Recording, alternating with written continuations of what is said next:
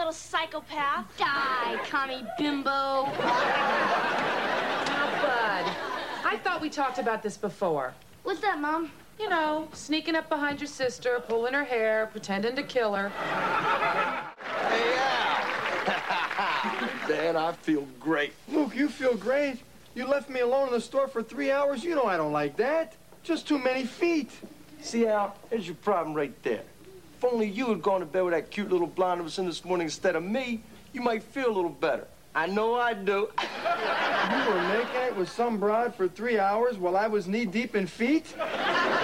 She was begging for it. They're all begging for it. Can somebody please help me? See, even she's begging for it. And she's gonna wait a little longer. Hi, Mom. Dad, can I have $10? Who were you with today? Nobody. Does nobody have a name? You know, Tom, Dick, Cobra with a sore on his mouth? Oh, Daddy, it's not that kind of sore. He just fell asleep with a cigar in his mouth. What? You gave some to Bud, you have to give to Kelly, too. Remember, Al, no favoritism. Peg, she's going out with a guy named after a snake. Look, his real name is Stanley. They only call him Cobra because he has one painted on his van. And you find this acceptable? I've met him, and he's a very nice boy. That's the Love Mobile now. Bye, Mom. Bye, Dad. Bye, honey. You know, another thing that makes women such a blessing to us. It's like when you're sitting somewhere and they come over and they say to you, "What are you thinking?" And you start thinking, you know, if I wanted you to know, I'd be talking. But you can't actually say that to them or else they'll kill you. And they're allowed to. See, it's this whole period, PMS thing. I know, I'm not a doctor. But I think that PMS stands for pummel men's scrotums.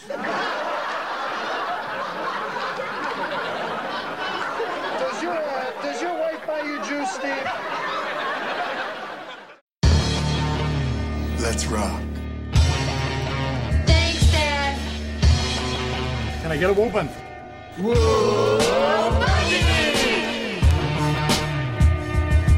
No Man presents, live from the nudie bar, the Married with Children podcast.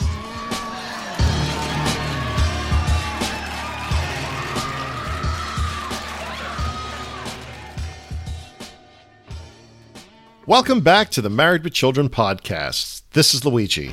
Hey, you. Get my shoes. Yes, ma'am. And today I'm joined by the lovely Annabelle. Annabelle is going to prove to us that PMS stands for pummel men's scrotums. To the fans of the podcast, today is a special bonus episode that we put together for you. And we are reviewing the unaired pilot of Married with Children. Yeah, very special treat. I was about to say tweet. A very special treat for you all. Just the two of us. Just the two of us today, and we're going to review this as a special episode just for our most ardent fans. No. But yeah, we thought it'd be fun to review this. Play along to the episode at your convenience, or we might upload this as an actual video commentary. But yeah, it's a different little bit of a new thing for us, so we'll see how it goes. If not, just listen along. Let's introduce this episode. So, I guess before we get started with the actual review of the episode, we wanted to give you a little bit of history. So, this episode originally was taped on December 12th of 1986, according to the old Bundyology page. Annabelle actually transcribed this on her website around that time, around 2003. And I remember coming across this on her website back then, and that was almost 19 years ago. So thanks, Annabelle, for that. Oh, you're welcome. And by the way, I've just found the info on Bundyology about the original pilot. Yes. Episode stars Ed O'Neill as Al Bundy, Katie Segal as Peggy Bundy, David Garrison as Steve Rhodes, Amanda Burse as Marcy Rhodes, Tina Caspary as Kelly Bundy, Hunter Carson as Bud Bundy, Mike the Dog as Buck. It also stars Rich Scheidner as Luke Ventura, not as a guest star, and guest starring Diana Bellamy as customer number one, Sue-Ann Gilfillan as customer number 2, Linda Donna as Tawny, and Victor DiMattia as Arnold. So, Annabelle, you want to tell us maybe some more factoids about this? Yes, so for those who were around on the internet in those late 90s, early noughties years, may be able to help me shed some light, but this original pilot appeared one day out of the blue. Well, that's what it seemed like to me as someone in Australia. But I think someone started posting about it on the old Newsnet group on alt.tv.mwc. But I saw it listed on eBay, and I want to say it was 2002. So it was around the time, if not a bit later, after the final episode of Married with Children aired. And by final, I mean I'll See You in Court. And that aired on FX. So I think once FX became a thing, interest in Married with Children had picked up again. And so we started to see more and more items crop up on eBay. I have no idea where this original tape came from, but I was first alerted to it by eBay. So somebody had put it on eBay.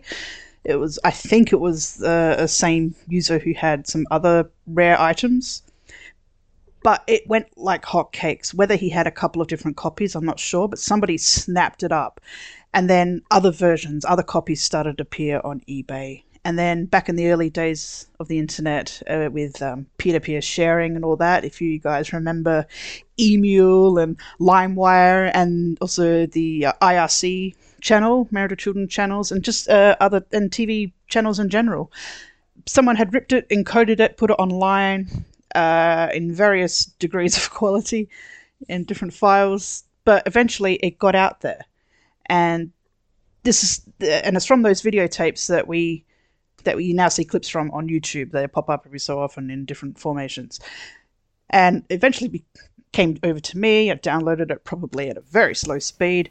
But we had it, we watched it, and we went, oh my God, this is amazing in every aspect of the word. And then I realized that for those who couldn't see it or find it or buy it, see, this is back in the days when I used to do a lot of tape trading as well, so that did help. But having the actual file was a huge help because I live in Australia. It's a different videotape format than America. But through all the friends, the network of Married with Children fans and friends that I had and have, I was able to get myself a really good copy.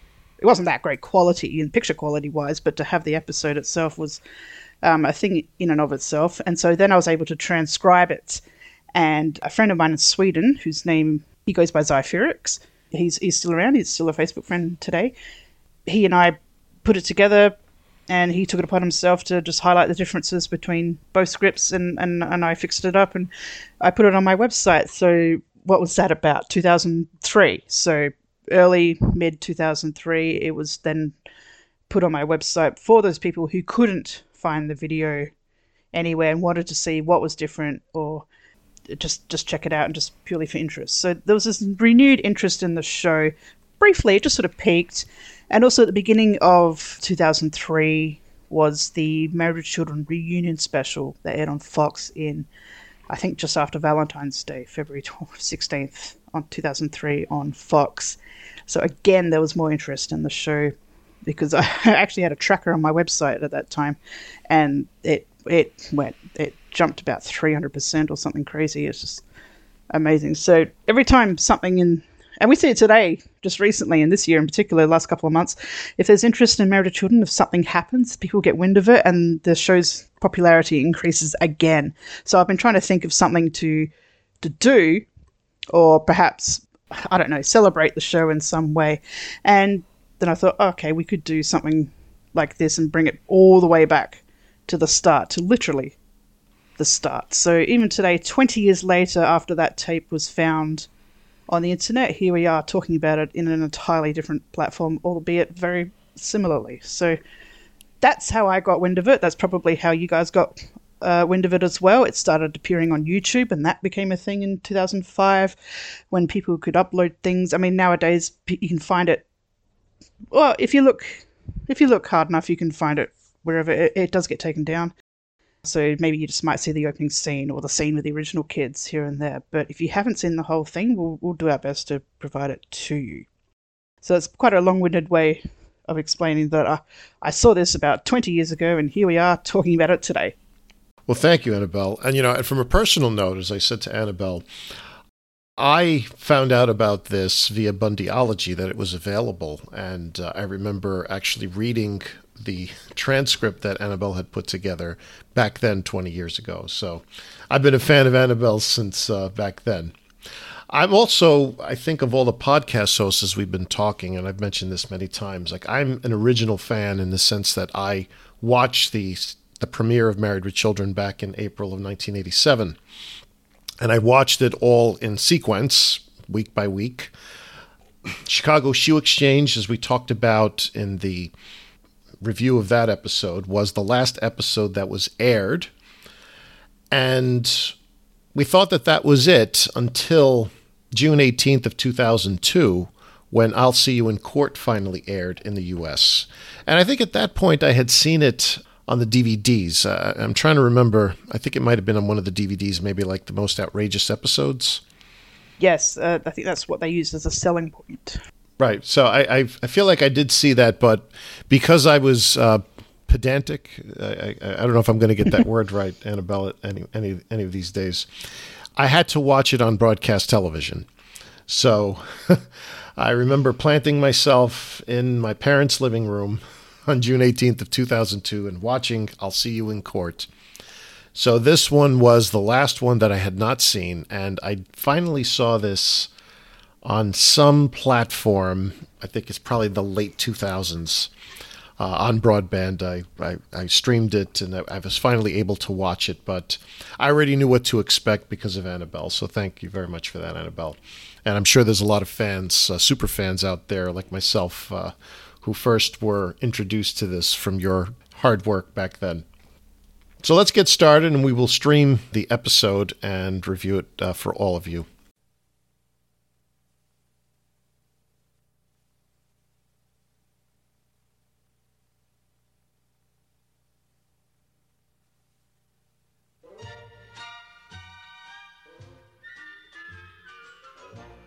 Alright, so we got the it's pretty standard season 1 to 3 credits with the extra shots.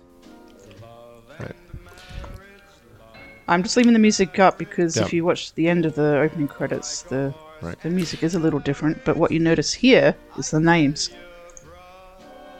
Right, so we see Rich's name as a star. Before the kids. Right, now with the kids, Hunter Carson and Tina Caspary, and now we see credited Hunter Carson together. Yep. And we see the kids, alternate kids, coming down doing the exact same opening scene. So they would have had to... They refilmed all of this. Now, what's interesting as this ends, is the Buck's getting his dollar, is that instead of having the sound of, it's almost like the jail cell, like the bar's closing, it's just the repeat.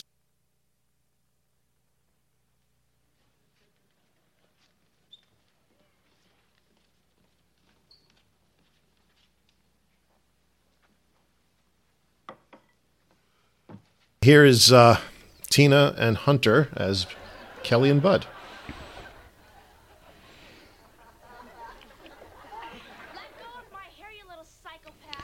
Same opening lines, but this shot of Peg is what you see in the pilot that we all know and love. Correct. So all Peg's talking scenes here, except for that opening shot of her with her with her legs at the dinner table.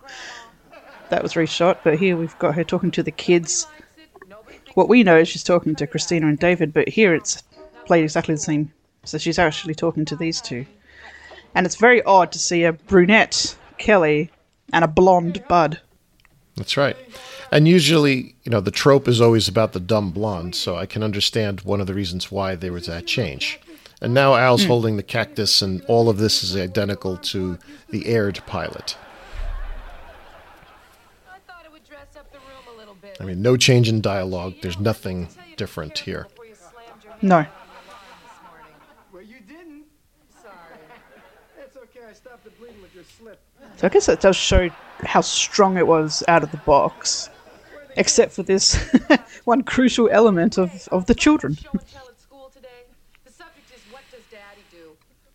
And one of the things I said to Annabelle, I guess just before we get started, you can sort of tell, like, I think especially, I'd say the two differences in terms of the kids' deliveries is that David Faustino's look is much more diabolical. He has more of a Spawn of Satan type of look to him. And I would say that Christina Applegate was much more sarcastic in the delivery of her lines than Tina Caspary. So I think I can sort of see why the decision was made. I mean, not to say that, Hunter and Tina did a bad job. It's just, I guess, the way they just did their delivery, right? Yeah, I mean, they clearly saw something that wasn't working, and we know 100% they made the right choice in changing them out, but a little hard to tell at this stage. But I gotta say, Bud Bundy has a Cousin Oliver thing going on. Yeah, I thought that myself, actually, as I was reviewing this. And in hindsight, Cousin Oliver just reminds us of Seven. So I think that's sort of, hindsight has tinged that a little bit of... Right. Yeah, choose your own word. But it makes you wonder, like in an alternate universe, like how would the show have developed if they had kept the original kids? A real sliding doors moment. Right. Al mentions Juice. Something that would become a running gag for the episode, at least. And also, Ed O'Neill's delivery of the character of Al Bundy has a bit of a Chicago accent to it. And he did that through about halfway through season 1. So, yeah, it's pretty much... He wanted to set it. It's like, okay, when he says okay, it's more of a that. So anyway, here we are in the shoe store. Mm-hmm. The fabulous Diana Bellamy. And this scene is identical, not reshot. It's only when Luke comes in that then the scenes were redone. And I'm just curious if the scenes were redone at the time or if they were redone. Because technically it's not like Rich needed to be there for the Luke character because he's not interacting with the kids. So I just wonder if that was an alternate take and that's what they used. I think they were redone later because if I'm not mistaken, the girl playing Tawny, the character, is wearing a different coloured shirt. The top. Yeah. I'll be reminded when she comes in, but perhaps, I don't think we asked Rich this, but I think perhaps when they recast the kids, they then reshot other things. So I'm not clear on that exact timeline. Right. Line of the show just then. Okay, so here's Rich Scheidner as Luke Ventura. So they cut to a scene of Al, and now this is a completely different scene with completely different dialogue. 3 hours, I don't like that. Just too many feet. See, Al, there's your problem right there. Yeah, I feel like this particular scene may have been done at the time. Instead of me, you might feel a little better. I'm not sure. No, I do. You were making it with some broad for 3 hours while I was knee-deep in feet? I guess the key really is maybe looking at Ed O'Neill's hair. Even she's begging for it. Yeah. She's gonna wait a little longer. Yeah, they did pretty well in this one. I think when you know, you know.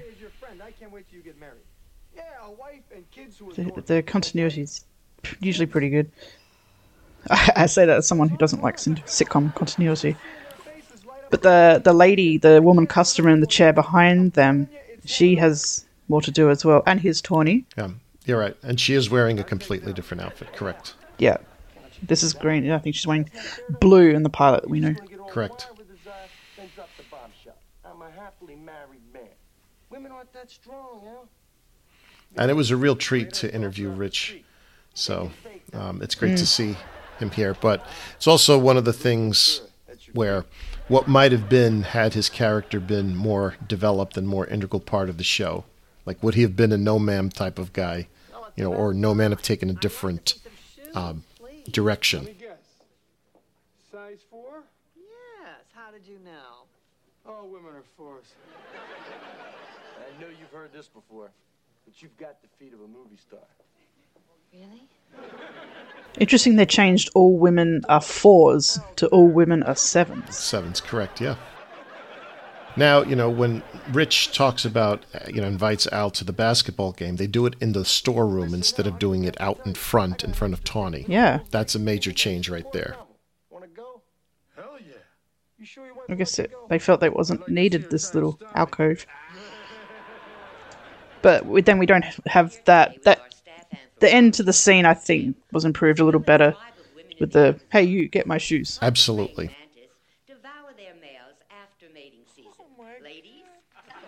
Al saying, no woman tells me what to do, pretty much sets him up for the rest of the episode. Right. And this is all the same now with Peg.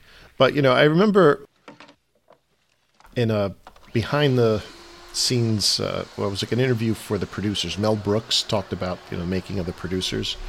And one of the things I learned in that is that he was a drummer. And I was a drummer as well. I learned that as a kid. And everything's about timing. So I can sort of see, like, to your point about, hey, you, get my shoes. It's like that, it's almost like puts a great period to that scene, right?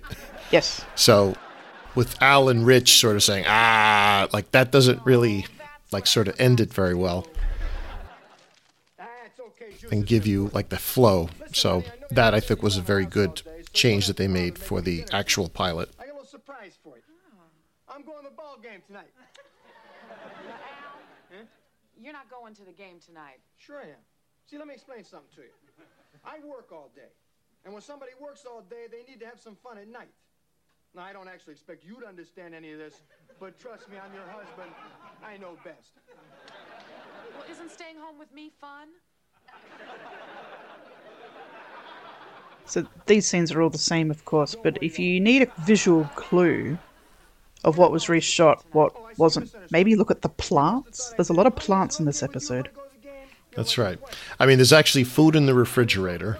There are plants. And there seems to actually just be a lot more stuff in the house compared to what we're used to seeing later. Even by season 2, a lot of that had started to disappear. Like, Peg Bundy's so lazy, when is she going to water plants? Exactly. They must have been new. And they eventually died. We have lived here for 15 years, and we have no friends. I mean, we assume that they've lived in the house for 15 years, right? So how is it the plants lived for the first 15 years and then they died in year 16, right? She keeps it cold in the house.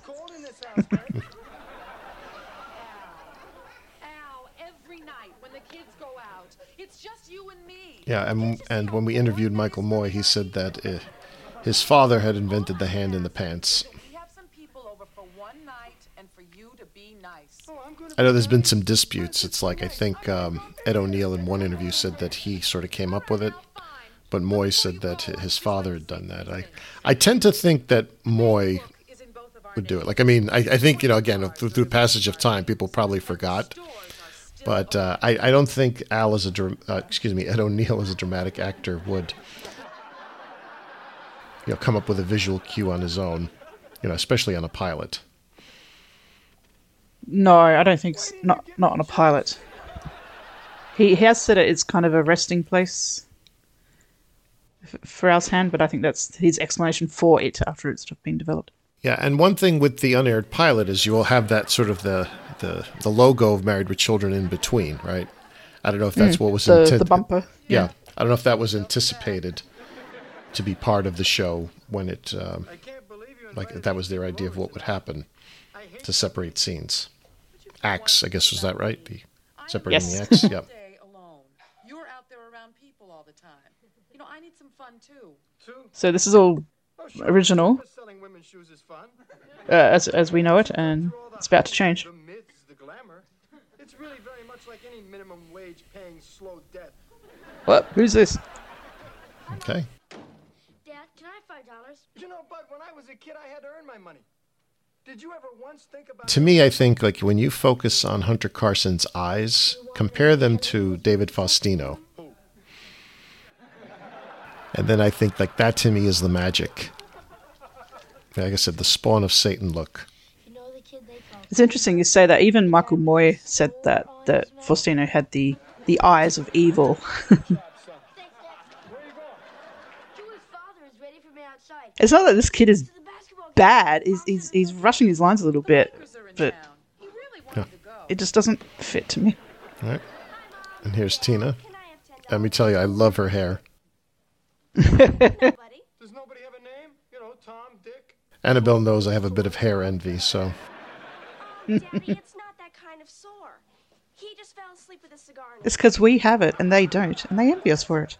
You gave some to Bud, you have to give to Kelly too. Look at her Tina's pose, right? I mean, like, that is, like, it's actually a great pose that she has. This, like, you know, she's wanting to get her money. But again, I think she really lacks Christina's sarcasm.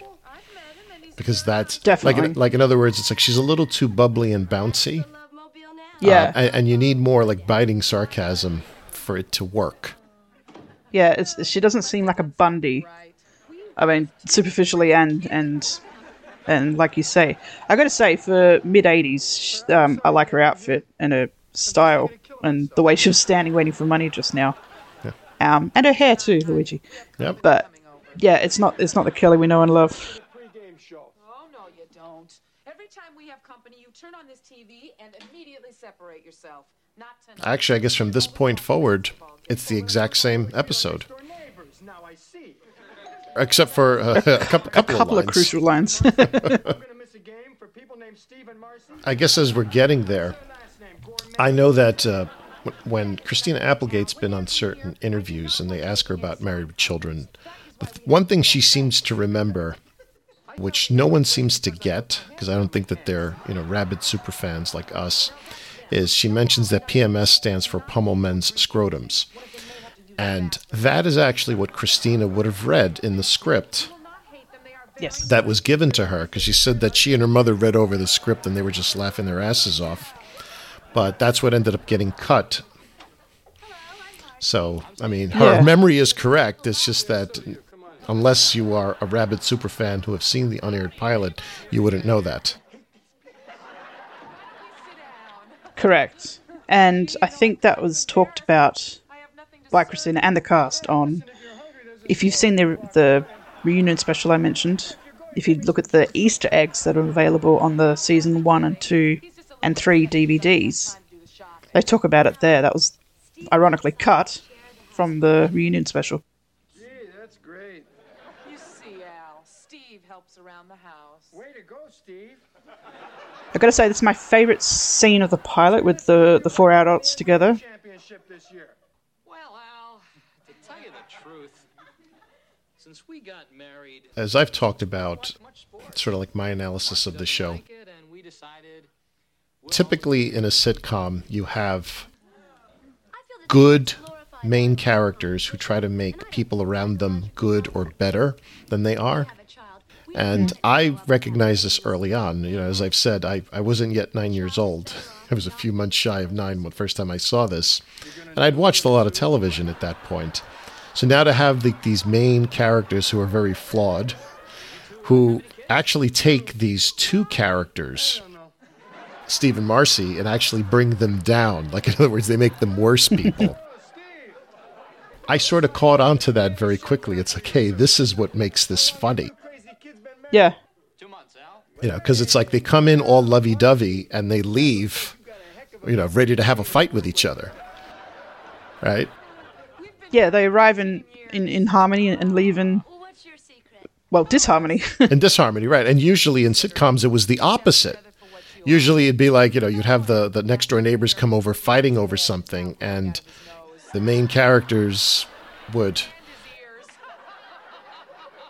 moralize with them, and then all of a sudden they're leaving all lovey-dovey kissing, right? So we have the exact opposite happening here. And that, to me, is what's brilliant about the show. Yeah, absolutely. And again, we just finished reviewing season 11, and we talked about, the cartoon aspect of it. I mean, this is very realistic. This is, you could see this actually happening. Right. And here it is, a man who's been married 15 years and he's giving his advice to the newlywed because this is what he's seen in his 15-year tour of duty, quote unquote. That's a new shot. Say that to 'em or else I'll kill you. And they're allowed to. See, it's this whole period, PMS. So now we find out about PMS. But I think that PMS stands for pummel men's scrotum. Big laugh. And look at David Garrison's expression, right? Oh, priceless. I mean, Peg mentions PMS at the end of this scene in the kitchen. Right. And that's funny on its own. But when I saw this, or read it first, I think, and I saw this, and I was, oh, wow, so it's a callback as well. Okay, awesome. Yeah, and that's why, like, and I wonder why that was cut. I mean, like, on its own. Censored, I suppose. Yeah, but the thing is, like, the punch of her, yes, when Peg says, "Do you have PMS?" It's like, no, get it. Like, I mean, that would have made that, I mean, a belly laugh for, again, even a TV viewer, but never mind the studio audience. Well, I would say it would probably make a belly laugh for everyone instead of just for women. Ha! Because at this point, if you just watch the pilot as aired, Peg's version, so all the women are like, oh, yeah, totally get that. But if we had that as a callback, everyone would, I think that would have got an even broader laugh. Right.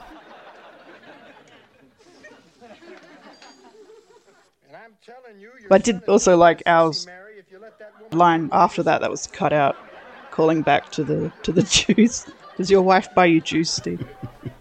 I used to love sports. Of course you did. You're a man. And Steve, you can love it again. Start with me right now, Steve. And that's why I say, that to me is the brilliance of the show. I mean, look, it's a sitcom. I'm sure there's plenty of people out there. It's like, oh, like, you're obsessed with a sitcom and, like, these are like crude jokes. But to me, it's appreciating comedy, and again, and appreciating that comedic form. And what I always say, it's like trying to get someone who has grown up in like watching television and watching this type of media, like today, like again, a 16-year-old today. They're not going to appreciate this form as much because, like, coming, from, if you lived at that time and knew what was on television, the two of them, Steve's got both hands down his pants, right? And again, that's the reason why I think Ed O'Neill sort of remembered it wrong. This to me this came from the directors. Yeah. I mean, that to me that's the proof is David Garrison having his both hands down his pants. Are you having fun alone, Steve? No, I just like to stay up and think. And that got a huge laugh too when Al did it. I mean, watching it with the sound off, you can see how long Marcy's holding her next line. And now Marcy's twitching her leg the way Peg's twitching it. So again, they are rubbing off in a bad way to the next door neighbors. Like I said, brilliant. I'm going to the game next week with Al. My mother's coming over next week. Again, just with I'm just sort of taking note of the outfits slightly more closely than perhaps I would have before. But you see how Peg's dressed, and Marcy's dressed in this more demure outfit, but she's wearing a lighter shade of pink. Peg's wearing quite like a hot pink. Right. Ensemble, and Marcy's sort of a lighter version of that. Right, like a very conservative dress. She almost looks like a Mormon dress, I would say. No cleavage, like all like put up. No. Like all covered up, demure. Below the knee and. Yep. Al, I'll see you next week at the game. Whereas we know how wild Marcy can get in her private life. Yep. Although we're not introduced to that just yet. No, but there they leave. Not arm in arm.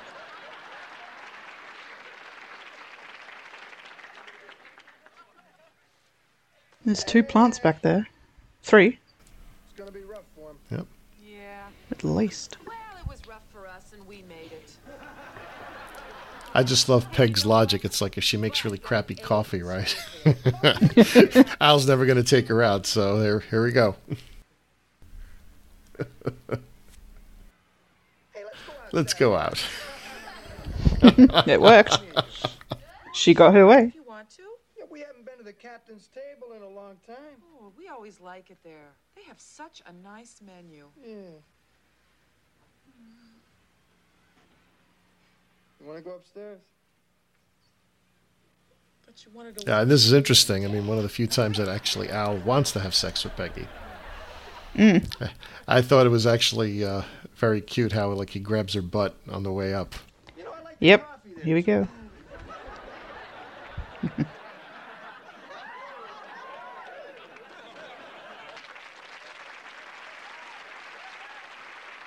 And that's it. Yeah, this is the one producer credit at the end there. Because we got the rest of it at the start. And that was the unaired pilot of Married with Children. That was fun. Yeah, sorry we don't have any end credits for you, but I don't think anything changed there. That's probably the first time I've watched it in full for a while. And I don't know if it's just watching it after however long it's been, or I'm watching it with another person and that other person is another super fan. But I got to say I enjoyed it even more. I enjoyed it to begin with because the first time you watch something like this, it's very entertaining but jarring because it's different and there are things in there you don't necessarily expect, and you notice different things and these random kids that aren't familiar. Well, jarring was the word I used back then. But yeah, no, I enjoyed that, watching that just now, and I have enjoyed it more subsequently each time I've watched it since the first time. Because once you get used to it and you have people to answer to on the internet, like what happened here, what's this, what's that. But if you just sit down and watch it, it's actually it's a strong pilot to begin with. I can see why they changed the kids, but it's not like it was any real obvious single reason that they had to change the kids, but they clearly saw something that wasn't working. And we know they made the right decision. I don't think that Bud works. He looks a bit older. He doesn't really look like any of the others. It's just interesting to watch. And the lines that were cut, whether for censorship or for other reasons, or refilmed, like in the shoe store, the shoe store scenes, they're fine. I think they were right to change the end joke that we discussed there in the shoe store scene and refilm that a little bit. No idea why they changed the color of Tawny's top. Maybe they just wanted something different, or like a one block plain color. But the PMS line, that is gold, and that is, I'm sad that's gone. Other than that, the episode's very strong and fun to watch. It might have been cut for time as well, because the runtime on that is without credits, it's over 23 minutes. Yeah, 23, 28. We'll call it 23:20 plus say another 30 seconds for credits. So it's almost 24 minutes. The shows were that long back then. Like you say, it'd be interesting to see how the show would have developed if they hadn't made these changes. And we can speculate until the cows come home. What are your initial thoughts, having just watched that? Well, the dialogue for the kids doesn't change much, except for the Kelly scene where she talks about Cobra, and Al says that he's named after a snake versus named after a reptile, right? From what I understand, I think that was a little bit of censorship. That's what I think I've sort of come across in the past. But I'd say the main difference really is the Rich character, because first of all, Rich Scheidner as Luke Ventura gets first billing, as if he was a star on the show. So his dialogue is significantly different. And I mean, he does come across actually as an even more sleazier character in the unaired pilot. Just for example, he says, women aren't that strong. Me, I'm just going to degrade her and toss her out in the street. They can take that. It really, it's much stronger sentiment than like when he just says he's biologically in bed with some broad, right? And it's much more quicker and snappier in the actual pilot. The other thing with Tawny about the change in wardrobe, do you think maybe it was just because they needed to reshoot it and they couldn't find her original top in wardrobe? I mean, it could be that too. It's quite possible. It was just as simple as that. Yeah. But I agree about Luke, though. He comes off even sleazier in the original pilot. And so Rich did allude to this in his interview. I would love to go back and ask Michael Moy, was it in the time between the kids being recast and reshot that they looked at the Luke character and thought, oh, we're going to scale his character back. That means taking him out of the opening credits, giving him different lines, perhaps even fewer lines, and then phasing out his character after a grand total of 7 episodes, of which he was in 4. So I don't know what the thought process is there. Completely forgot what else I was going to say. Oh, yes, you'll notice if you go back and look at the very first cast photo with the actual kids, I say actual kids as opposed to original kids, but the real proper actual kids, and Alan Pegg, Stephen Marcy, they've got Luke in the photo as well. So he did start off as a main, if supplementary character, but at some point during season 1, they thought, okay, he's not working out, we might have to phase him out. But I'm wondering if that happened during the pilot. Right. Because, I mean, Rich appeared in Thinnergy, then he appeared in 16 Years and What You Get, and then finally Al Loses His Cherry. Yes, and those first 3 episodes were filmed consecutively. Then there was a gap, then he got brought back for his big episode. Now, one question I have for you, Annabelle, is why did we go from a size 4 to a size 7? All women are 7s. I don't know. Sizing is different in America to Australia, so I can only guess that 4 is extremely small and perhaps too extreme. But I think in the way Al delivers the line, all women are 7s, and that sort of resigned tone, maybe the 7 just worked better verbally and comically instead of 4. I don't know. Is a short answer. The one thing that I think was better in terms of Luke's delivery in the pilot, as opposed to the unaired pilot, was he says to Tawny, I know you've heard this before, but you got the feet of a movie star, is what he says is the unaired pilot.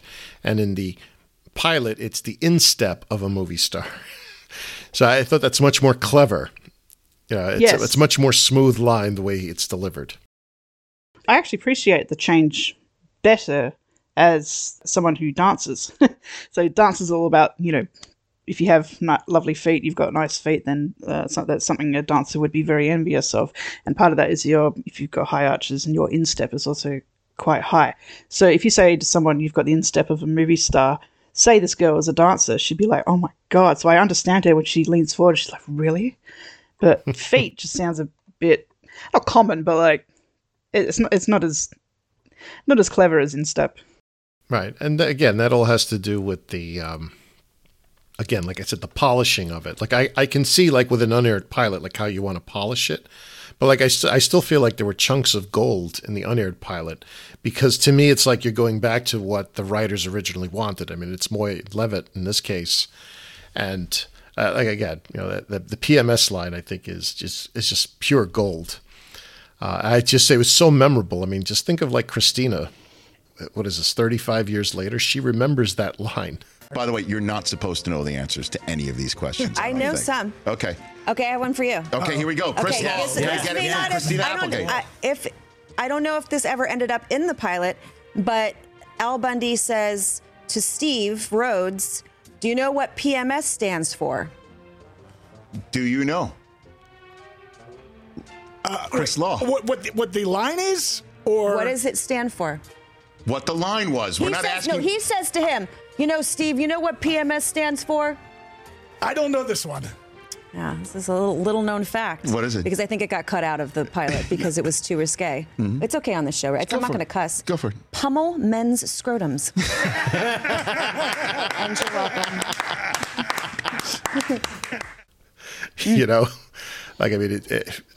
Again, to a 15-year-old kid, it's like she remembers that line. It's like wow, that gave her, I guess, a belly laugh, and it just stayed with her.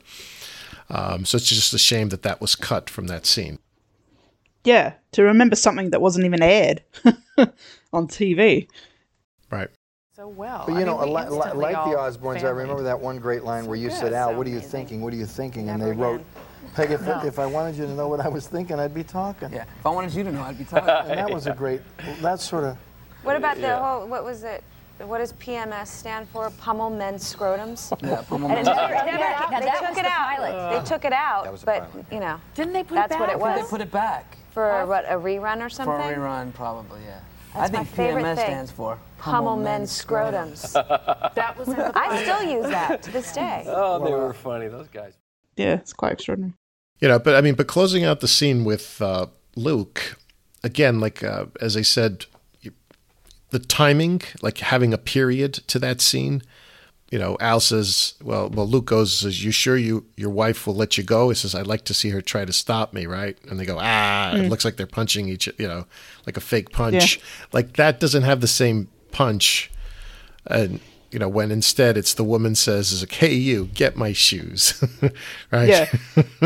After Al saying, no woman tells Al Bundy what to do. Hey, you. Right. And then we cut back to the couch monster at home. Yes. Exactly. If you look at Annabelle's script comparison, most of the dialogue with the kids, it's just literally a couple of difference in syntax. It's like Bud says Joey's father is waiting for me outside, as opposed to the pilot, which says Joey's dad's waiting for me outside. Father versus dad. Again, that's more natural language. Yes. So again, very, very minor things. And the other thing I would say is the way Tina Casperi's line was said was, that's the Love Mobile now. And, we don't hear the dun, dun, dun, dun, right? Which is from Dragnet, right? Yep. Yeah, they cut out the Love Mobile line in the retooling, I think because the actresses is because they were 15. So... or barely 15, I should say. So that might have been a censor or just common decency. Right. Which I can understand that one. It's like, in other words, it's the Love Mobile. But the thing is, the word love, though, is in Christina's line was, that's his horn, isn't it great? I guess that's why I fell in love with him. Like, in other words, falling in love with someone, delivering that as opposed to saying, that's the love, I'm going into the Love Mobile. It doesn't come off as strong because, again, she's 15 years old. Yeah, it's slightly more sinister. Exactly. And then again, the only other difference, I guess after that point really is major difference is that PMS line. Which, decide among yourselves if that makes Peg's PMS line funnier or not. I think it does give it extra punch. I think what sells it even more is they took a shot of Steve's reaction to Al's line, and just he's trying to process all this information, and Al just asks him if Marcy gets him juice. The whole scene with, like I said, while we're watching it with the four adults, with Alpeg, Steve, and Marcy, it just works so beautifully, and it is the fulcrum of the episode and the show itself, I suppose, to have this newlywed couple meet the not so newlywed couple, because we see that in the pilot, we see that in Thinnergy too, to the point where Steve says a line very similarly. Here he says, I used to love sports, and in Thinnergy he says, I used to love smut, in the same tone. Exactly. That was definitely reminiscent for me when you hear that line, then you're familiar with Thinnergy, and it's like, okay, I can see where they're going with this, right? And again, like to me, it's like there's that famous graphic of it's like the ascent of man. It's like sort of the caveman, and like eventually he gets upright, And to me, this is the whole point of Married with Children. And if you think about it, I think I once said this. It's like, to me, the main character, if you look at the early seasons of Married with Children, is really Steve. I'm sure Jerry would love to hear this, but it's like it's the descent of man. Here he is, like this ideal character who walks in the door in the pilot episode, and gradually he's brought down to becoming the caveman. He devolves. He doesn't yeah. Correct. Yeah. He devolves. And that, to me, is the genius of this, because in every single sitcom that you've seen through the years, there's always, even like, let's take something like All in the Family. Take Archie Bunker in season 1. By the time that, you finished with the character of Archie Bunker, he has evolved. He's no longer, spewing, using racist language. He's a lot more understanding of others, right? Here, we took it and actually completely flipped it. I mean, Al Bundy is Al Bundy. He doesn't change. He centers everyone because he has his morals and he has his view of life. And here he takes the Steve Rhodes character and devolves him. And that to me is the genius of the show. And that to me, again, as an impressionable, not quite 9-year-old, this is what I found brilliant about this. And this is what made me a fan in 1987. You were a deviant 8-year-old. A deviant, a very degenerate, according to Rich Scheidler. Degenerate, sorry, yeah. But that to me is the beauty of it. I mean, people say to me, it's like, why are you a fan of this show? How can you still be a fan of this show after all these years? And to really appreciate, to me, what it's saying is, I just appreciate the fact of how they constructed it.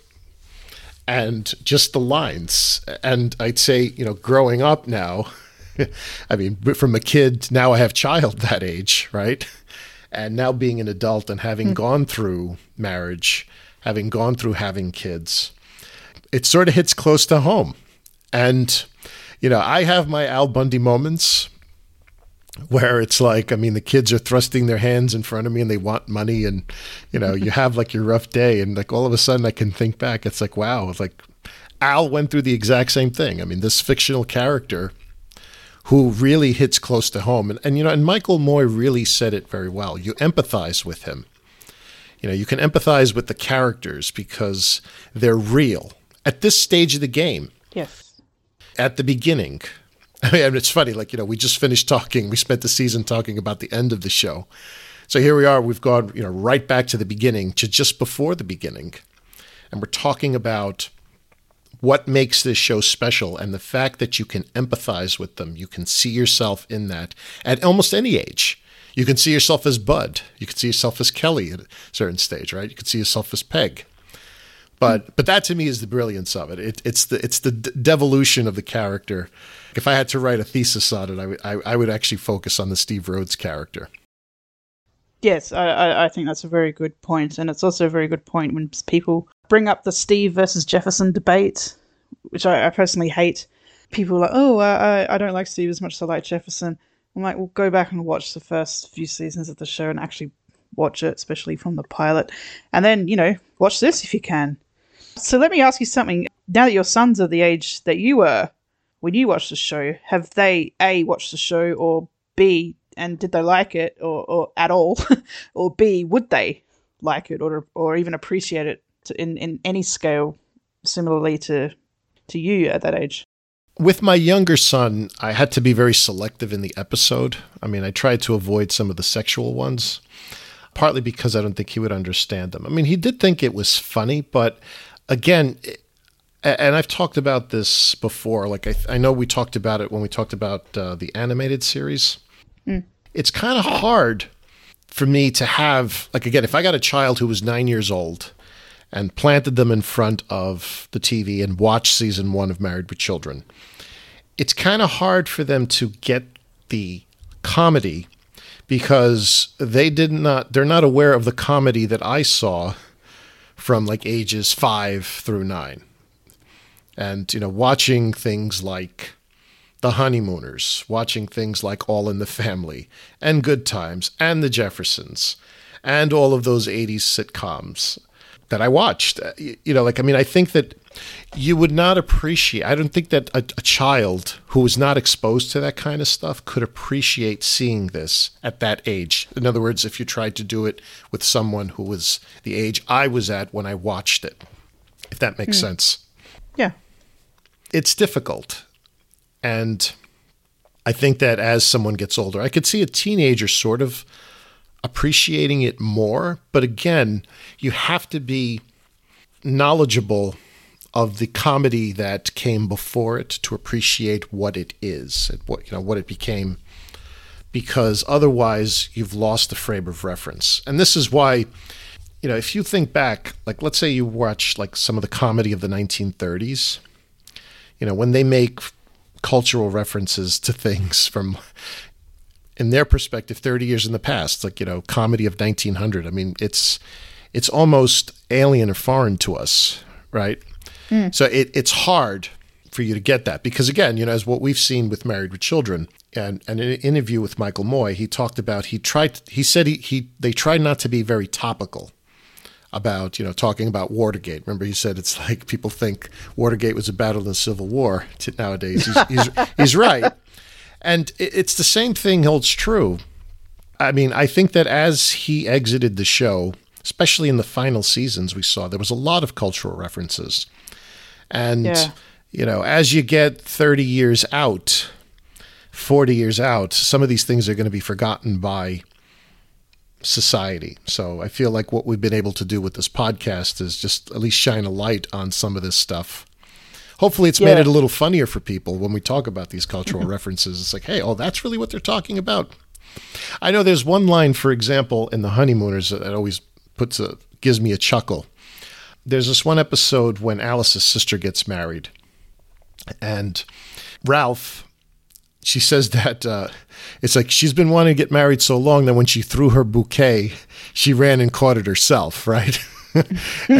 And Alice says, oh, Ralph, her foot slipped. And he goes, this is her foot slipped. I was like, I'd like to have my foot slip that way. It's like I'd be playing center field for the New York Giants.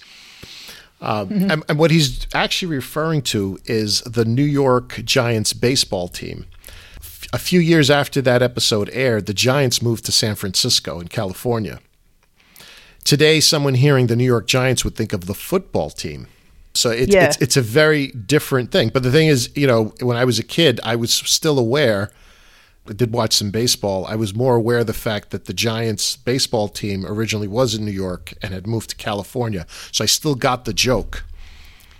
Today, it's like you'd literally have to pause it and give a kid a history lesson to explain to them, this is what they're talking about baseball. They're not talking about football. That's the threat, I would say, with any of these shows. It's like as the more time goes on, things do become a lot more dated. For example, even in season 1, Peggy Sue got work. Peggy Sue got work. She's talking about a VCR. The whole thing, revolves around a VCR. Those are now obsolete. I doubt most children today would know what to do with a VCR. Yeah. And again, and even 10 years from now, it just might be like some little novelty they'll see in a museum. Sorry, Annabelle. I still have one. Yes. But you notice about this pilot, there are no cultural references at all except for the bulls. Correct. I think that's the only thing that's mentioned. So, and just doing this podcast the last couple of years, we've looked up and look, we know a lot of the stuff, but we've looked up to check, so much stuff, and it has increased, especially season 9, I suppose, onwards. Yeah, if you go back to the very beginning, very little. All that dates it is the quality, the picture quality, the literal picture quality of the episode, and then the actors and all the styling and everything. But yeah, there's nothing except the bulls that's really mentioned, unless you don't know who John Henry is. Right, and we did cover that. Yes. Recently. There was that Disney film talking about, John Henry driving with a hammer. He was able to, I guess, work faster than like a steam shovel, going through a mountain, carving out like a rock in a mountain. So that was, I thought, pretty funny. Again, something that's lost, because it's like which kid today I feel like would understand if they heard that John Henry line. What does that really refer to? And then if you go back to the cartoon, you could see that as an example. The only other cultural or pop culture reference is Stephen Eady. Yes. When our asks what Stephen Marcy's last name is, and he says Gourmet. And Steve is Steve Lawrence, and many people would actually remember him. Younger people, I think from the 60s, they know that they were a singing team. People who are slightly younger would remember him as Maury Sline from the Blues Brothers. Oh, yes. Yes. He played that character. That's how he's known to younger people. He also played Fran's dad in the last season of The Nanny, when they finally gave him a face. Morty Fine, right, yeah. And Sylvia, right, that was the mother's character's name. Yeah. Also, and she was in The Producers as well. She played Eva Braun. Oh, she was, yes. Yeah. Don't forget, this show had a working title of Not the Cosbys. I wasn't sure if I was going to mention that or not, knowing what we know now about Cosby, but we're talking about the show. So, yeah, so all these 80s sitcoms, they were a response to the shows we've talked about, like All in the Family from the Norman Lear-esque shows from the 70s, and then the 80s brought back in response to that, the more wholesome family thing. Then that started to get tired. So when a show like Married with Children comes along, people are going to sit up and take notice and like you, say, oh, this is different, and it's unexpected, and it's turned it on its head. And I think that's why Roseanne was so popular as well, arguably more so. But don't forget, Roseanne was considered for Married with Children. And if we talked about Bundyology before, and there's a page there as a bit of a joke. It's got the original Bundys, ? And it's got Sam Kinison, Roseanne, and the two kids from the unaired pilot. So that could have been a cast. Somebody's tentative plan / fantasy. So that, again, could have been an even different show. Would it have worked? I personally don't think so. But again, it's interesting. I'm very glad we got the cast that we did. And it certainly works very well. And yeah, to say that you give it a 5, it doesn't surprise me at all. So the one thing to the people out there that talk about Roseanne, what you always heard in the press was how revolutionary it was. And to me, the injustice that was done by not giving credit to this show, to Married with Children, for being groundbreaking. Like they deserved a lot more accolades for bringing that formula out, sort of turning things around, because it was like, for some reason or other, they liked Roseanne, which I've never been able to understand. Like what was really the difference? And I did watch Roseanne in its early seasons. What is it that I could never figure out, and maybe some of you can comment on this? What made Roseanne get the accolades and this show not get accolades? Because this show came first. They were the first ones to do it this way. And to me, that's the reason why they deserve the accolades, because it's like all of a sudden somebody does it and everybody starts to copy.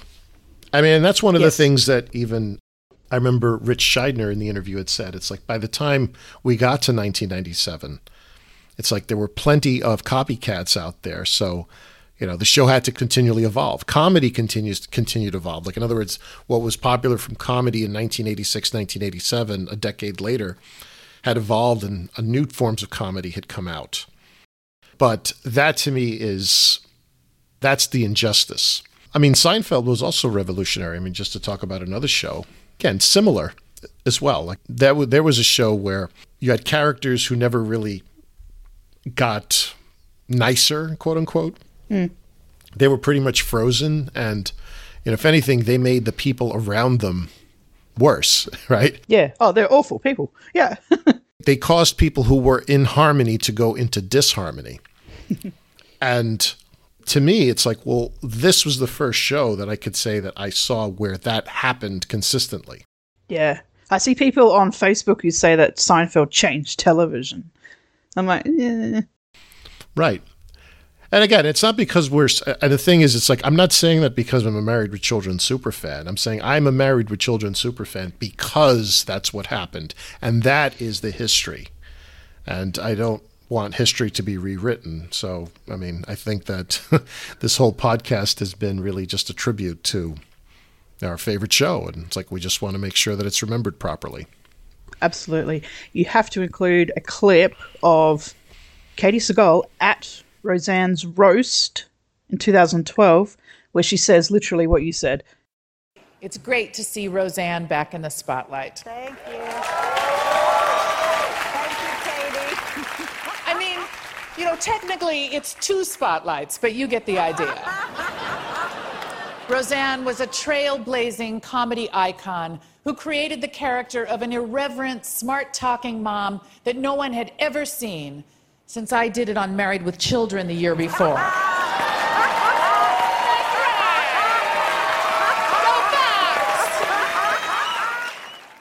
That Roseanne was the character was a pioneer who did this, and this, that nobody had seen before, except the year before when I did it on Married with Children. Yeah, I'm not familiar with the roast. Oh, it's good. It's just interesting that Katie Sagal was at this roast. I wasn't even aware that they knew each other, but sure, why not? And interesting that because Michael Moye from his the American television Emmys interviews on YouTube, he says that they were aware of Roseanne's stand-up routine. So she had this whole domestic goddess routine, which was then, you know, it was new, it was unique, and it was very funny. And that might have been what they thought of as part of the show, and then they had to act quickly to then get a show in a similar vein up and running, because Roseanne as a comic was becoming very popular. So then Moy is not sure whether Roseanne was actually approached or not about Married with Children. If she was, he wasn't aware of it. It wasn't exactly him, but that was certainly in their minds. And they of course, were big fans of Sam Kinison. So it's sort of this idea of what if these two types of people were married to each other, and then they had the bare bones of a script kind of thing laid out from there. And that's fair. But what I'm just saying is, but the fact that they got it out on television sooner, and that's, I think, like, it's almost like, it's like one started to amplify the other, which then amplified the other. Like it was almost like a ping pong effect. Mm. I'll give them that. But the truth of the matter is that this is the first thing, like this type of comedy came out. And again, even if we go back to It's Your Move, which I did see, I have an older sister who was a big fan of Jason Bateman. So she actually wanted to watch that show because of that. And again, you're talking about 1984. And I just thought it was funny. So, the fact that I sort of got it then as well. It was a different type of character. It was a very conniving, kid. That's something new on television. Like you didn't really, he was a con artist, effectively, right? That was... Again, something fresh, something different. Because, again, that was really during the heyday of Cosby. Cosby was like 82, if I'm not mistaken. And I remember the premiere of Cosby Show as well. So the fact that here is this con artist type of kid, and then all of a sudden, that evolves to Married with Children. Again, are they influencing each other? I wouldn't doubt it. But really, I feel like Married with Children should have gotten its accolades for having been a pioneer in this space. So yeah. That's the last I'll say on this. Yeah, I think maybe it's an anti-Fox thing. It wasn't the cool real networks. So the actual networks at the time got all the press, and like the cast have said, especially Christina, again, she says that Married with Children was like the black sheep of television.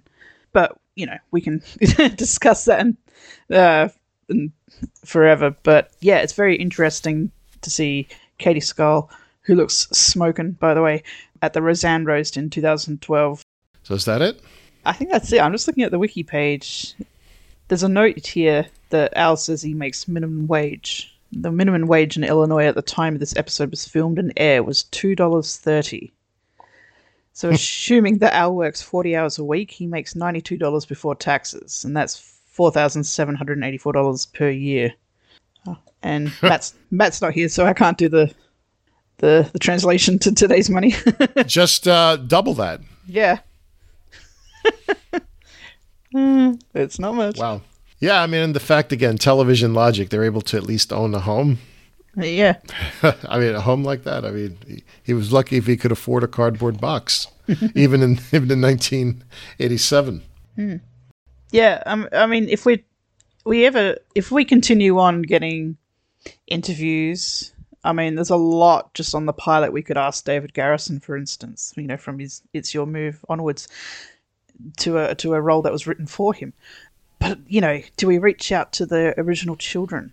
I mean, Tina Caspary and Christina Applegate, they even knew each other. I think Christina said once that they used to dance together. And there wasn't much else said about that, but there could have been some awkwardness there. And I think Faustino says that he was in the original rounds of auditions, made it through a couple of stages, but obviously didn't get the part. But then when the role reopened, his mother sent him in again. It was like, oh, they probably don't remember you, just go in. So either whether or not that's true, I'm not sure. They just remembered him, or they did a complete new casting from beginning with an open call, or what, or yeah, because we don't know when these scenes were reshot. That's something I would like to know. But the rest, you know, is pretty much as we see it. So, and speaking to Rich as well was pretty awesome. I'm sorry I didn't get to speak to him. I mean, to me, like, just the fact that I was able to, like, speak to Moye and speak to Rich and almost everyone we've interviewed, even for just a few seconds, has been, like, the most surreal thing that's probably ever happened to me.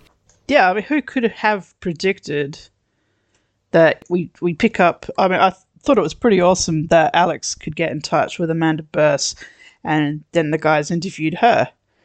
I thought, oh, this is cool, this won't be topped. And then we took over the podcast. It's like, okay, what are we going to do? We just continue on reviewing the episodes. Then we start to put the feelers out a little bit. And then... that was all Chris. Yeah. We need our friendly Chris to approach people. I found Jennifer Lyons on Instagram and I said, here, you approach her, not me. So, yeah, so things started to escalate. And then never in my wildest dreams would I be talking to the creator of this pilot. Never. That's amazing. And like I said, I mean, to me, like you in my mind, you were the only person who could talk to him intelligently. It's arguable whether or not I did that, but yeah, I mean, I think openly weeping at the man was, warranted, I suppose, for me. No, definitely warranted, but you know. As even he said, you're the walking library, right?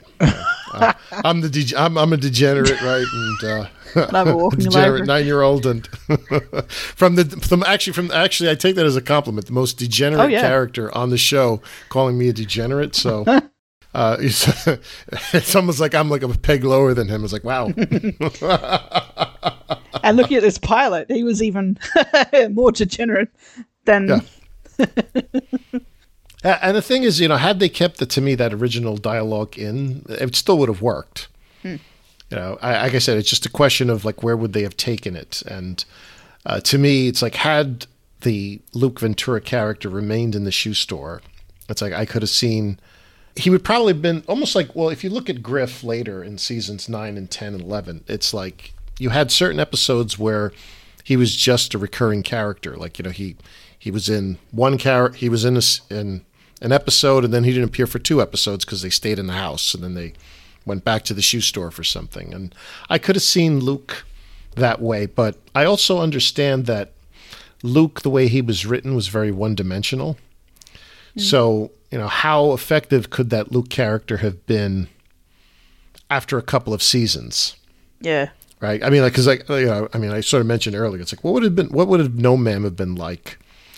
I can't see him sort of being like one of the guys. I mean, he was just sort of with the girls all the time, quote unquote, right? So I can understand character development there not being an issue. And even in season 8, when we talked about the experimentation with Aaron or Dexter, it's like Harold Sylvester as Griff really works because, you know, you have a lot of material you can work with a divorcee, right? The unmarried characters, they don't work, really. When Marcy was single, she started to get annoying. So correct. had to marry her up again. Yeah, that's right. So just some notes on the production. So we've talked about how we've noticed, for example, there were a lot of women involved. Michael Moye did say that the characters, as they developed, weren't really like the product of like all men. But I mean, just look, it's like the unaired pilot, and I believe even the pilot episode, was directed by Linda Day. Executive story editors Sandy Sprung and Marcy Vosberg. Now, Jerry Cohen was the associate director, so he sort of graduated to director on the show as time went on. This is production associate Kitty Rourke. So, I mean, you get to see it's like this was really like an ensemble work. Because I think like Married with Children really had the reputation of being a men's sitcom, right? Which I think even Katie Segal had mentioned that in one of the interviews. I think it was the 2003 retrospective. How it was like, yes, traditionally men didn't like sitcoms, but they loved this show. But realized that women had a very prominent role in this as well. And I mean, even though like the pilot was written by Moye and Levitt, as we start to see, and as we've spoke about since the days of Alex, all the way through now over the last 6 years, you know, there was a lot of female involvement in this. So that is a testament to like, you know, good show. I mean, again, you know, good comedy writing comes from anyone. You know, good production comes from anyone. It's just a matter of giving people a chance. And I think that Moye and Levitt really deserve a lot of credit for that, giving people chances. Definitely. Everybody knows that this was aired on the first night of Fox's prime time with the Tracy Ullman Show. And it aired 3 times that night. That's right. Speaking of reunions, they showed the pilot, the proper pilot, for Fox's 25th anniversary in 2012, in April. Part of me hopes that they might have shown the unaired pilot. That might have been an interesting publicity angle, but no, just showing the actual pilot was probably enough for people who hadn't seen it. And what I can tell you, Annabelle, about that personally is I did watch the pilot twice that night. As I recall, it aired at 7, 8, and 9 p.m. So like they kept repeating it. I did not. I remember. You know, ask me why. I just remember I did not watch it at 7 o'clock because it was too early in the evening. But I did watch it at 8 o'clock, and I loved it so much because I think it was like 8 o'clock. Then I think it was Tracy Ullman at 8:30. That I had to watch it again at 9. I was so taken with it, and the first airing. Again, as a young kid, like I sort of got the joke. I understood the construct. I thought it was funny how, you know, sort of Steve, who I had seen in It's Your Move. So he was the only person I was familiar with of the cast because I did watch It's Your Move. And the fact that we saw like the descent of man with him, it's like, again, they came in all lovey-dovey and they came out like arguing. I sort of caught that. I was like, hey, that's something really different. This is something different, and it's something really special. Because what I could say is you were just flooded with typical sitcoms. I mean, you just watched the same thing over and over again. You had, for example, Different Strokes, and then the clone of Different Strokes was Webster. Right? You had Arnold, you know, you had Webster. I mean, they were almost identical in the same types of plot lines. And it's like, oh, well, this is your son. I mean, this is like a, you know, interracial family, right? And you had the, you know, let's say like the rich white father, and it was like the poor black kid from the streets. You know, there were so many parallels. And you had shows that had all of these parallels, whether it was Family Ties or Family Matters or what was the other one with the Seavers? Hold on. Oh, Growing Pains. Growing Pains. I mean, they were all so similar. And it had gotten to a point for me by 1987 that I could turn the TV on, and even if it was a new episode, once you understood what the plot was, you already knew what the ending was going to be. Whether you're watching Punky Brewster, right, or you're watching any of them. So it's like I had gotten, the way I can describe it is I had gotten so tired because it's like there was nothing on that I hadn't seen before. So for me, really seeing the TV guide that week, and the line that they used was, this is a TV show where father doesn't know best. And actually, Al says that line in the pilot. It's just like, trust me, I'm your husband, I know best. And having seen that in April of 1987, seeing it, and all of a sudden saying, it's like, hey, wait a minute, this is something different. I wasn't expecting that at the end. That's what really enticed me to watch the show. I'm just curious, Annabelle, like, what was it for you that really enticed you to see it? Because, I mean, I know that you actually saw it after I did, and you didn't necessarily see it from the pilot. No, because when this aired, I would have been 4 years old. What troubles me is I can't remember exactly the first episode I ever saw, but I was fairly young, so I could have been 6, 7, 8, whatever it was. It started airing here in, I think, late 1990 or 89 onwards, I think. But because I then went back and watched episodes, and I think, oh, I swear I've seen this before. But I was just too young, didn't really take it in. But I always liked the show. And then it wasn't until I was, a little bit older, I think, 11, 12, I saw it again because I was beholden to Australian schedule. So it wasn't on regularly enough for me to sit down and watch it. But they would then air it for a time after school. And I would run home from school to actually catch it. And because I remember seeing it that way, and there was something that kept bringing me back. I couldn't really tell you what it was, but I just loved the show. We had other Australian sitcoms, and we got a lot of the American stuff as well. I didn't really watch a lot of the Cosby Show, Growing Pains and Family Ties and all that. I watched a bit, but it just didn't appeal to me as much as this show. But I sort of watched a lot of them. I even watched Full House occasionally, I think because it was on. Again, they did like that sort of more wholesome stuff. But when Married with Children came on, I always watched it. And then I started going out of my way to watch it. And then it was off for a while, and then it came back. And then, in 96, 97, we got cable TV. And it came back, and I saw that show listed. And I was like, oh my God, it's on. We must get this cable. And please let us have this channel. And then it got on. That was the first thing I watched. And it was like 10 o'clock at night. And they were showing the end of season 3. And I'm thinking, oh, I've seen some of this before. And then I watched it, and I sat there, and I'm like, fuck, I love this show. Because it was the humor. I like you, I got the joke, even though I was older. But see, how old was I? 13, 14? And so I watched it, and I went, this is inspired. It's different. It's my sort of humor. It's not cheesy, I think was a big point. A lot of the shows that they used to show, I'm talking sitcoms and in general, they're just cheesy as hell, and they would always finish and cheesily, but like with Married with Children, it was nothing but laughs, literally. They never did serious storylines or serious things, and I'm not saying I hate that or anything, because it does work in other shows. But with Married with Children, it was laugh, laugh, laugh, laugh. So when the very, very odd occasion they did not have a laugh, if you say, for example, in season 4, when Steve loses his job, the beginning of Act 1 doesn't end on a laugh or applause, it just fades to black. And Steve, having just lost his job, that sticks out because it was the exception to the rule. Correct. So it was really the humor of the show is what kept bringing me back. And then when I got older and I started to appreciate, this casting is inspired. The humor it's well written. It's genuinely funny. And then my parents, who would see me watch it because I watched it so often, and they would come in and watch it, and they just happened to be in the room.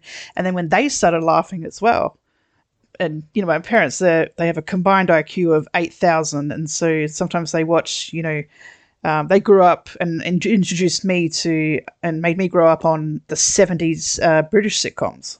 So I grew up on Fawlty Towers. So I don't know if that has much to do with it at all. But, they go for the slightly more high-end intelligent humor. And when I see them laughing at Married with Children as well, I think, okay, this is a really clever joke. And yeah, it just grew from there. But it was always the humor that brought me back in the first instance.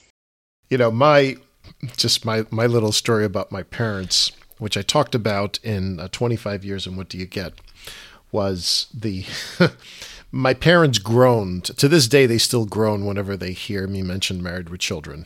And I don't really mention it much in front of them, because part of it is their English is somewhat limited, so they don't get it all the time. But they just knew that from when I was a kid, like this literally became the show that I had to watch. And no matter where we were, we had to get home because I did not have a VCR that I knew how to program to record. So I always watched these things live, and it was usually like 9 o'clock on a Sunday night. And it's like I remember like being at my grandmother's house like 7:30, and she lived like not too far away, but there was usually traffic. It's like, we need to go home now. I was like, why can't we stay a few more minutes? It's like, Married with Children's on at 9. I got to get home by 9. And I just drove them absolutely insane.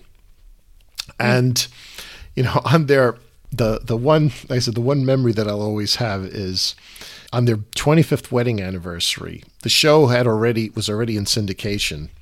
And it just so happened, we were going to go out to a restaurant. It was probably like 6 o'clock at night. This is July. It was 1998. And all of a sudden, it's like, oh, I just saw it. It's like, oh, well, here it is. Let me just watch an episode before we go. And it just so happened that night that it was 25 years and What Do You Get? And like I called my dad into the room. I was like, Dad, you got to watch this. You got to watch this. And I remember like he just like came in. He's like, what is this? Like, he's like, Al Bundy again? It's like, I had this like look of disgust. I was like, Dad, it's their 25th wedding anniversary. So that like piqued his interest. I remember as he walked in, like he sort of flicked his hand almost like, if you can imagine, it's like he flicked his hand. He's like, oh God, you know, like this again, like almost like whacking it away. And within a minute, like, and I remember the scene was when Al comes in and he says, hey kids, look what I rented for $3. And he's got the bug, what is it? When he turns around, he has the Extermination Company logo on the back of it, and he just like busted out laughing and sort of like listening to that. And I think that by that point, then like I think my mom came in and my sisters, we were just like laughing, and he's just like looking at me and he's like, "Yeah, that's true. That's what this is. That's what marriage after 25 years is like." You know, like I mean, like for him to actually just like acknowledge it, I just thought it was funny, like some of those little ironies. But that to me is what this has been about. And I mean, for all of our podcast listeners, you know, we appreciate it. Again, we were fans of the podcast too. It just so happened we ended up becoming co-hosts. But I mean, that's what this has been about. And this is what the journey's been about, which is what Alex said. You know, if you listen to the early episodes of the podcast, and we encourage you all to go back, Alex kept talking about the journey. And it has been one hell of a journey. And we thought, Annabelle and I thought this would be a nice little end cap to the episode reviews. So we hope you've enjoyed it. Yeah, I certainly have. And it's nice that it's just the two of us. I can't think of anybody else I would have wanted to do this with. So yeah, thank you for listening. Well, thank you. And like I said, I've said to you more than once, Annabelle, it's really been an honor to have done this with you. I mean, I thought I was a huge Married with Children fan, and then I found you on the internet, 20 plus years ago, and I'm like, damn, like, she's the queen, like bow down to the queen. And the fact that I got the opportunity to work with you on this has been one of the thrills of my life. So thank you. Oh, well, you're very welcome. And, it's reciprocated. No Ma'am will be right back to wrap up this week's review. Be sure to join their Facebook group page for all the podcast news and updates. Be sure to subscribe to them on the Apple Podcast app, and please leave a review telling them what you think of the show.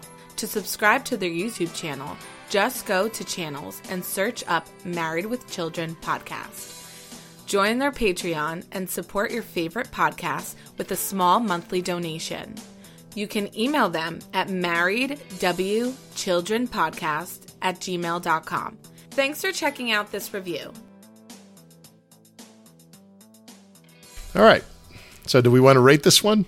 Yeah. Do we have a rating? Yeah, I would say that how many times do we want to pummel men's scrotums?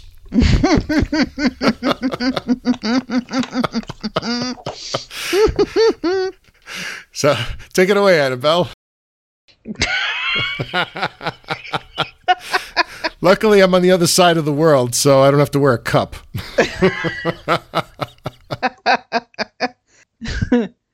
I do buy juice, by the way. Oh, that's great to know. Maybe we should have William on, right? It's like, how much juice does she buy you, right? What flavors? It's just orange juice at the moment.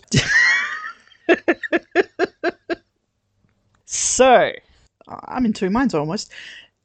I say that because as a pilot, I mean, we're used to the original pilot, and I know I certainly am, and as a pilot for a TV show and as a pilot of Married with Children, I give it a 5. Because we're talking about the unaired pilots, there's not much in there that would make me change my rating except this big switcheroo of two of the characters, both of whom became very integral to the show. So I appreciate that they made this change, but we're talking about the original pilot. And without specifying why, I can see why they made this the switch. So with that in mind, I'm gonna give the unaired original pilot a 4.5 instead of 5, because I still love it. I'm not used to it. It's very jarring, as I said. I don't think the kids were... I'm being fair here. I don't think they were terrible, but the Bud Bundy character didn't work for me at all, and he reminds me too much of A, Cousin Oliver, and B, Seven. And Kelly as a character doesn't work as a brunette. So, and you know, later on, and it's pretty clear that she became the definitive blonde bimbo. But in the pilot, and even for season 2, she's not much of a bimbo at all. But she's, you could see it was going to become that. So in the pilot, yeah, I can see how the kids didn't work without really saying anything too intelligent on that. But what should have been kept, which wasn't, is the whole PMS exchange. Perhaps censorship, perhaps time, perhaps... I reckon it was a Fox censor saying you can only do so much. But that whole exchange, having been rediscovered later, does pump up this episode as an unaired, as a separate episode from the pilot. It's got... it's a little bit different, but it's got enough in there for me to sit up and say, okay, that's funny. So I still love it as a pilot. As again, I say the main scene, which is the crux of the episode with the new couple and the old couple, it still works. You'll see nothing much has changed there at all. They went in strong. The chemistry between the actors is defined. The roles are certainly well defined with the adults. I'm glad they changed up Luke. I would even deduct half a point for making Luke sleazier again, but because I love the show so damn much, I can't really go too much lower than that. So if I was looking at if I was going back in time and reviewing the pilot as we know it, I automatically give it 5 stars, and then I'd find reasons why it can't be 5 stars. I'm looking at the original unaired pilots, I can only give it 4.5 at most. I'd even say 4 to 4.5, but it's a tricky one to rate. I'll be very curious to see what you say. Well, I mean, before I give you my thoughts on it, I want to ask you the question another way. Had you never seen Married with Children, and this is the first thing that you ever saw, would that change your rating? Because I'm saying, like, you know, and I sort of understand. It's like, I think to any fans out there, they're going to view it in light of what they've seen, in light of what they know the characters became, in light of Christina and David taking over those parts. But had you never seen it, any of that, and you had just seen this, would that have changed your rating from a 4.5 to a 5? Possibly. I did think about that, and I think it might have. Obviously, we can't know for sure, but the kids' parts being what they were, they're not huge parts, and they're mostly props at this point. It's about this married couple, they've got kids, they're brats, they ask for money. Okay. And they did their job. So, possibly, is the answer. I'm just not sure about Luke. Okay. Well, that's fair. I mean, for myself, and the reason why I asked the question is because I think that we all get tainted by seeing something a certain way. I know, I'm a big fan of, for example, Back to the Future film. And, you know, as the years have gone by, we've seen clips of Eric Stoltz playing Marty McFly. And there's like one of the rumors out there is that a lot of the film, the 1950s portion of the film, was shot with Eric Stoltz. So perhaps in some Universal vault, there's you might be able to make a new cut of the film with the Eric Stoltz version, right? And people will always rate it against the Michael J. Fox version of it because it is so great. But it's like, what would it have looked like had it been done a different way? And I know that there's, through the years, you've seen like director's cuts that have come out or alternate. Like, for example, in Superman 2, the Richard Donner cut is very different than the actual theatrical release. I'm trying to remember the name of the director. Is it jarring to not see, like, again, I've talked about, Hunter Carson as Bud Bundy and Tina Caspery as Kelly Bundy. I mean, they have slightly different interpretation. Their interpretation is sort of the best you can get because they didn't have a reference point. I mean, it just makes you wonder, did David and Christina, for example, see that? Maybe did they play it for them? And maybe, again, let's say Michael Moy and Ron Levitt sort of polish up their reactions or like the stance. Like we said, we like how Tina Caspery, she's sort of standing over the couch, with her hand out to get the money, right? Like, was that further refined? So it's kind of hard to do that, but it's like, we're looking at the final version with the actors that we have always been accustomed to. So what is it like when you see something without those people and others playing that part? So you're always going to go back and forth. But to me, I think that if I had seen this on its own, I still would have given it a 5. I mean, it's natural for me to analyze it in lieu of seeing the aired pilot, in lieu of having seen 11 seasons, to say, I can see the differences. Maybe I don't like this aspect of how the characters played this, or this aspect of the dialogue, but I still think it's very, very strong. But what I can truly say is, I think it's really the final part when the 4 adults are on the couch. That is, I think, what really got it for me more than anything. It's like seeing really that Steve character, Steve and Marcy, who come in, and you said it perfectly, Annabelle, like I couldn't express it properly. It's like they come in harmony and they leave in disharmony. And that was very radically different than everything that was on TV at the time. So, I mean, I think that if this had been the aired pilot, and if history had gone a different way, I still would have been a fan of the show. Would the chemistry have continued? I mean, that's one of those rhetorical questions that could go on. But I think you're right. The dumb blonde trope works much better for Kelly. Had Hunter Carson remained as Bud Bundy as a blonde, I mean, that could have maybe worked with 2 siblings that are blonde, perhaps.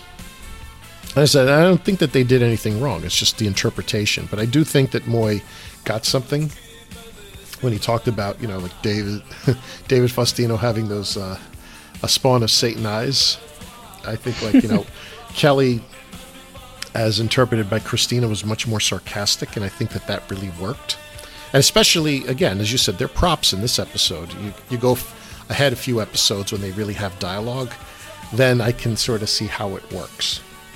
And like, as we said, that PMS slide, I mean, the fact that Christina remembers that 35 years later and nobody else does, because only the people who were there would remember it, and people like us who discover things like, or either discover or analyze things like the unaired pilot, we're the only ones who know about this stuff, right? Like, it's a testament to the writing. So, I mean, kudos to Moy and Levitt for putting this together. So that's my thing. So I will give this a 5. And I give both the unaired and the aired pilot 5s for that reason. Very good. All right, so we do not have a episode to review next week, although depending on when this episode airs, you may hear the series wrap-up, probably most likely, and that's coming up. So just keep tuning in. I mean, for those of you, if this is the final episode in our... canon? Yeah, in the canon, just... please go back to the beginning and listen to it all over again at your leisure. And remember, it will always be on the same Bundy channel. At the same Bundy time. Good day and good night. Whoa, Bundy.